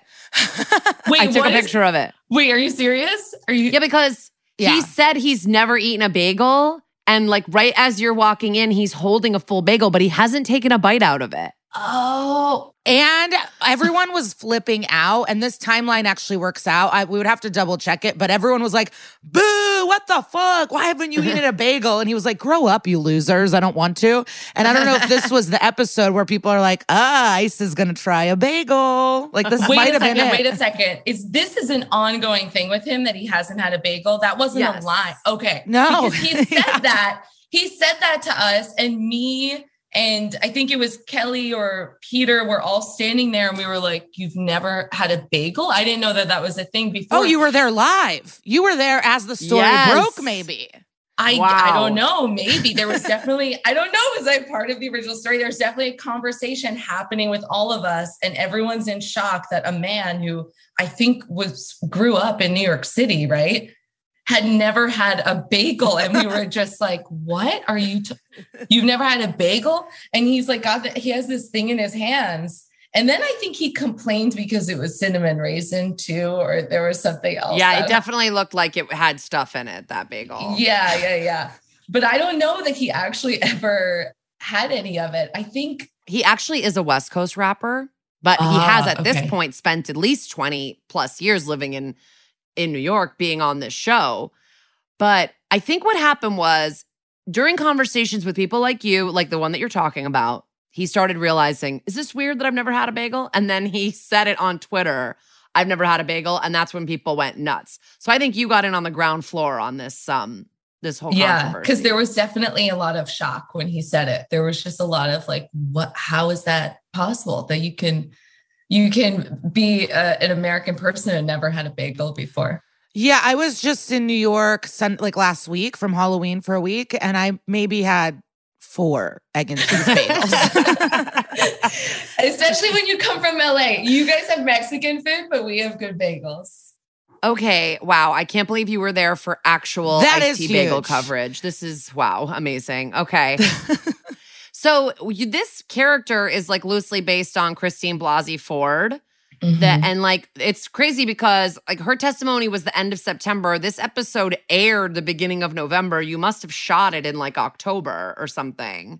Yes. And actually the audition came up maybe not even 2 days, maybe 24 hours after that story broke. After she came out and said, Brett Kavanaugh did this to me when we were kids. Like 24, not more than 48 hours later is when I got that audition.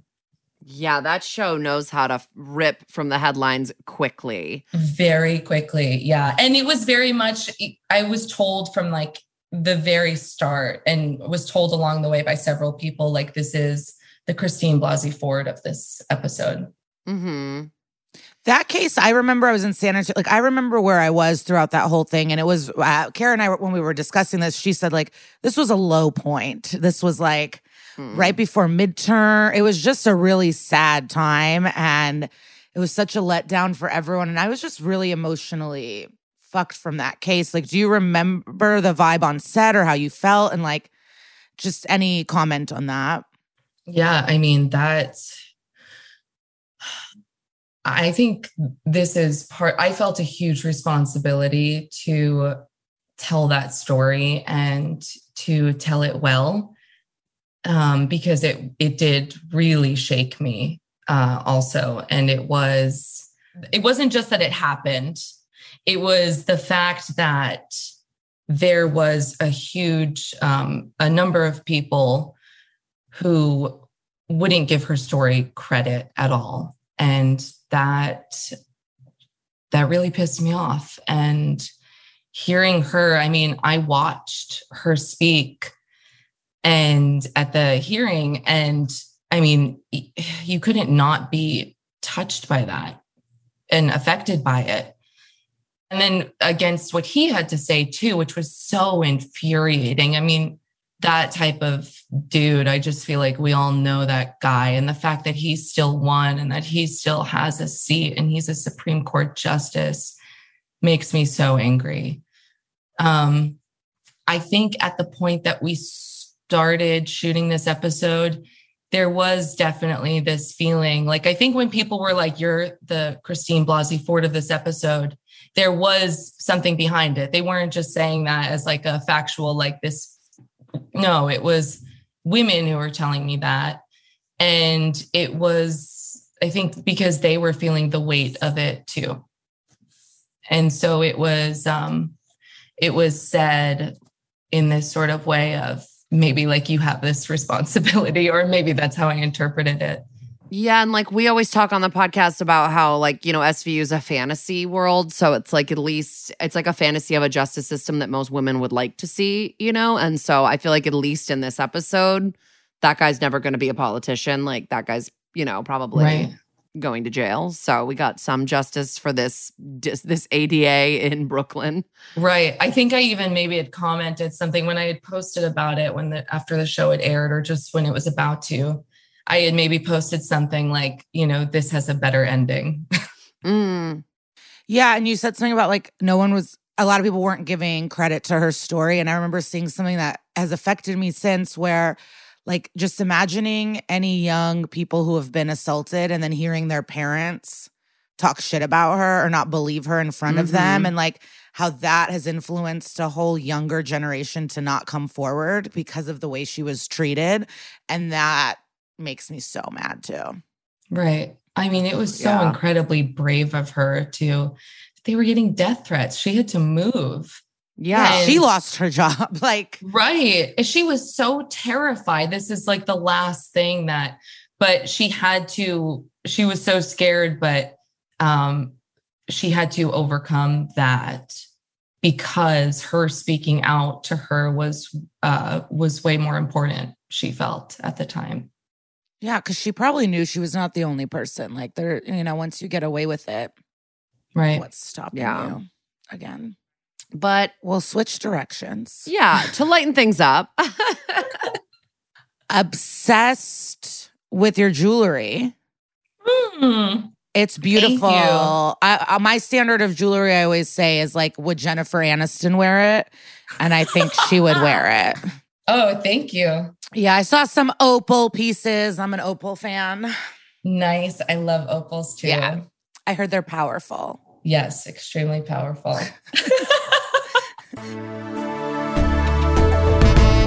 Oh my gosh, she was so fun. And also, if anybody's interested in her jewelry, it is called Head Found. And her Instagram, we'll obviously tag her on our Instagram, but it's Buesical, Buesical. And you can link to a lot of her jewelry, which we thought was very beautiful. Any thoughts on Hell's Kitchen? I mean, we're trying to go into the new year positive, and I don't know, but it is just, we look at history and we're like, how did things happen? And we are slowly sliding into, I think, worse, terrible moments. I don't know what's going to happen, but the Kavanaugh and the way victims are treated of sexual assault really add to it, and the farce of the investigation and what bullshit it was, and that he's serving on the court. And it's scary and fucked up. And they always say, like, they make us tired on purpose. So then we're like so used to the obscure and wild behavior that then Kyle Rittenhouse's judge can read a cookie catalog, and then we keep on moving, and we're just like at a bar having fun. And then all this is happening, and I don't really know what to say. It's just like scary and terrible. Yeah. And, I think for everybody that might be listening that works in the restaurant industry, you don't have to like put your head down, and you can definitely try to get. But you do. I mean, that's the thing. It's like we can all tell everyone, like, speak up, do it, but we can't guarantee what anyone's gonna. That's do true. or Yeah, everybody somebody. has their own, and everybody has their own situation where like quitting might not be an option and stuff. But hopefully you have a manager that you can go to, or if it's your manager, you have someone above them to at least give you temporary relief. If it's not like legal relief, like you don't have to like press charges, but you can like get someone to not work at the same shift as you or whatever. Try to get some help. Yeah, it's such bullshit. Did we talk about this on this or somewhere else? But like when sometimes people are like, why do you perform at the Cellar? What about Louis? Why do you do there? They perform, or like people have been doing that for the people that are at the Netflix as a Joke Festival. Someone was like, oh, you all hate Chappelle, and now you're going to do a festival with Chappelle. And it's like, why are you asking these people to leave their jobs? You know what I mean? It's like, why should I not be performing at a venue making money because they have a fucking creep there? Like, what does that have to do with me? Like, asking people to like not take opportunities and not make money. Yeah, take it up with annoying. Netflix. Yeah, take it up with Netflix. Like, Chappelle should leave, if anyone. Like, to ask like working comics who are like, oh, fuck yeah, I need this gig, to not do it for morality is annoying. Don't do that. I don't know if that's fully connected to this episode, but it's the way that I feel sometimes when people are like, then why'd you do that? And it's like, what am I supposed to do? I can't. Right. It's like, well, I'm sure that like, no, it does connect, because I'm sure like in the restaurant world, people are like, oh, you're working at a Batali restaurant. Like, isn't he such a nightmare? And it's like, yeah, but I'm also bringing home like money that I need for my family and my life. And, like there's just nothing's black and white, Yeah. Listen, I don't know. We talked a lot. We could just keep it a quick send-off, right? Yeah. I mean, Yeah. you guys know what's Yes. up. We hate everyone and everything except for the people we like. Cool. But I did want to, for this week's What Would Sister Peg Do, which is our weekly segment where we direct you guys towards a resource or a book or an article or something that'll give you more information about what we touched on in today's episode. I've been hearing about this organization for a really long time, and I think it fits in here with the harassment at restaurants and stuff, since literally the numbers are staggering that 90% of like women that work in the food service industry are harassed at some point, and a lot of times from customers. So this website, this organization is called Hollaback, and it's www.ihollaback.org, and it's a global people-powered movement to end harassment in all its forms. And it does a lot of bystander training. Because like, there's a lot of times where I'm in a situation where I'm like, sometimes I do jump in, but sometimes I'm there and I'm like, I don't know. You got to trust your gut, but you don't know how to jump in, how to make someone feel more safe. And they have online bystander training on this website that are really, really helpful. And since 2005, they've worked on ending gender-based harassment in the public space, aka street harassment, which I think can extend to places of, public places like restaurants and transportation and the workplace. So go to ihollaback.org. And obviously all of these are, as usual, in our stories the day of the release of the episode, and then in our WWSPD highlight on our Instagram. I do love that they went cool with their name. They're like, you know what's going to get the youth involved? Hollaback. Hollaback, girl. And next week, please join us in watching the episode Name, Season 7, Episode 7. You'll know I will have something to say about that. Hulu, as always, Peacock, VPN sticks, your local library, all that jazz. Or don't watch it at all, and we'll be here chatting away. Thanks so much. Have such a beautiful new year. And I hope you have a nice night that you don't put too many expectations on, and all good stuff. Yeah. Have an amazing night, and we'll talk to you guys in 2022. Yeah. Bye-bye.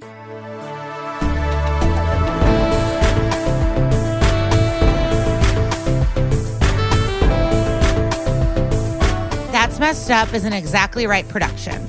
If you have compliments you'd like to give us or episodes you'd like us to cover, shoot us an email at thatsmesseduppod@gmail.com. Follow the podcast on Instagram at thatsmesseduppod and on Twitter at messeduppod. And follow us personally at Kara Clank and at Glitter Cheese. As always, please see our show notes for sources and more information. Thank you so much to our producer, Annalise Nelson. And to our mixing engineer, Ryo Baum. And to Henry Kapersky for our theme song. And to Carly Jean Andrews for our artwork. Thank you to our executive producers, Georgia Hardstark, Karen Kilgariff, Danielle Kramer, and everyone at Exactly Right Media. Listen, subscribe, and leave us a review on Apple Podcasts, Stitcher, or wherever you get your podcasts. Dun dun!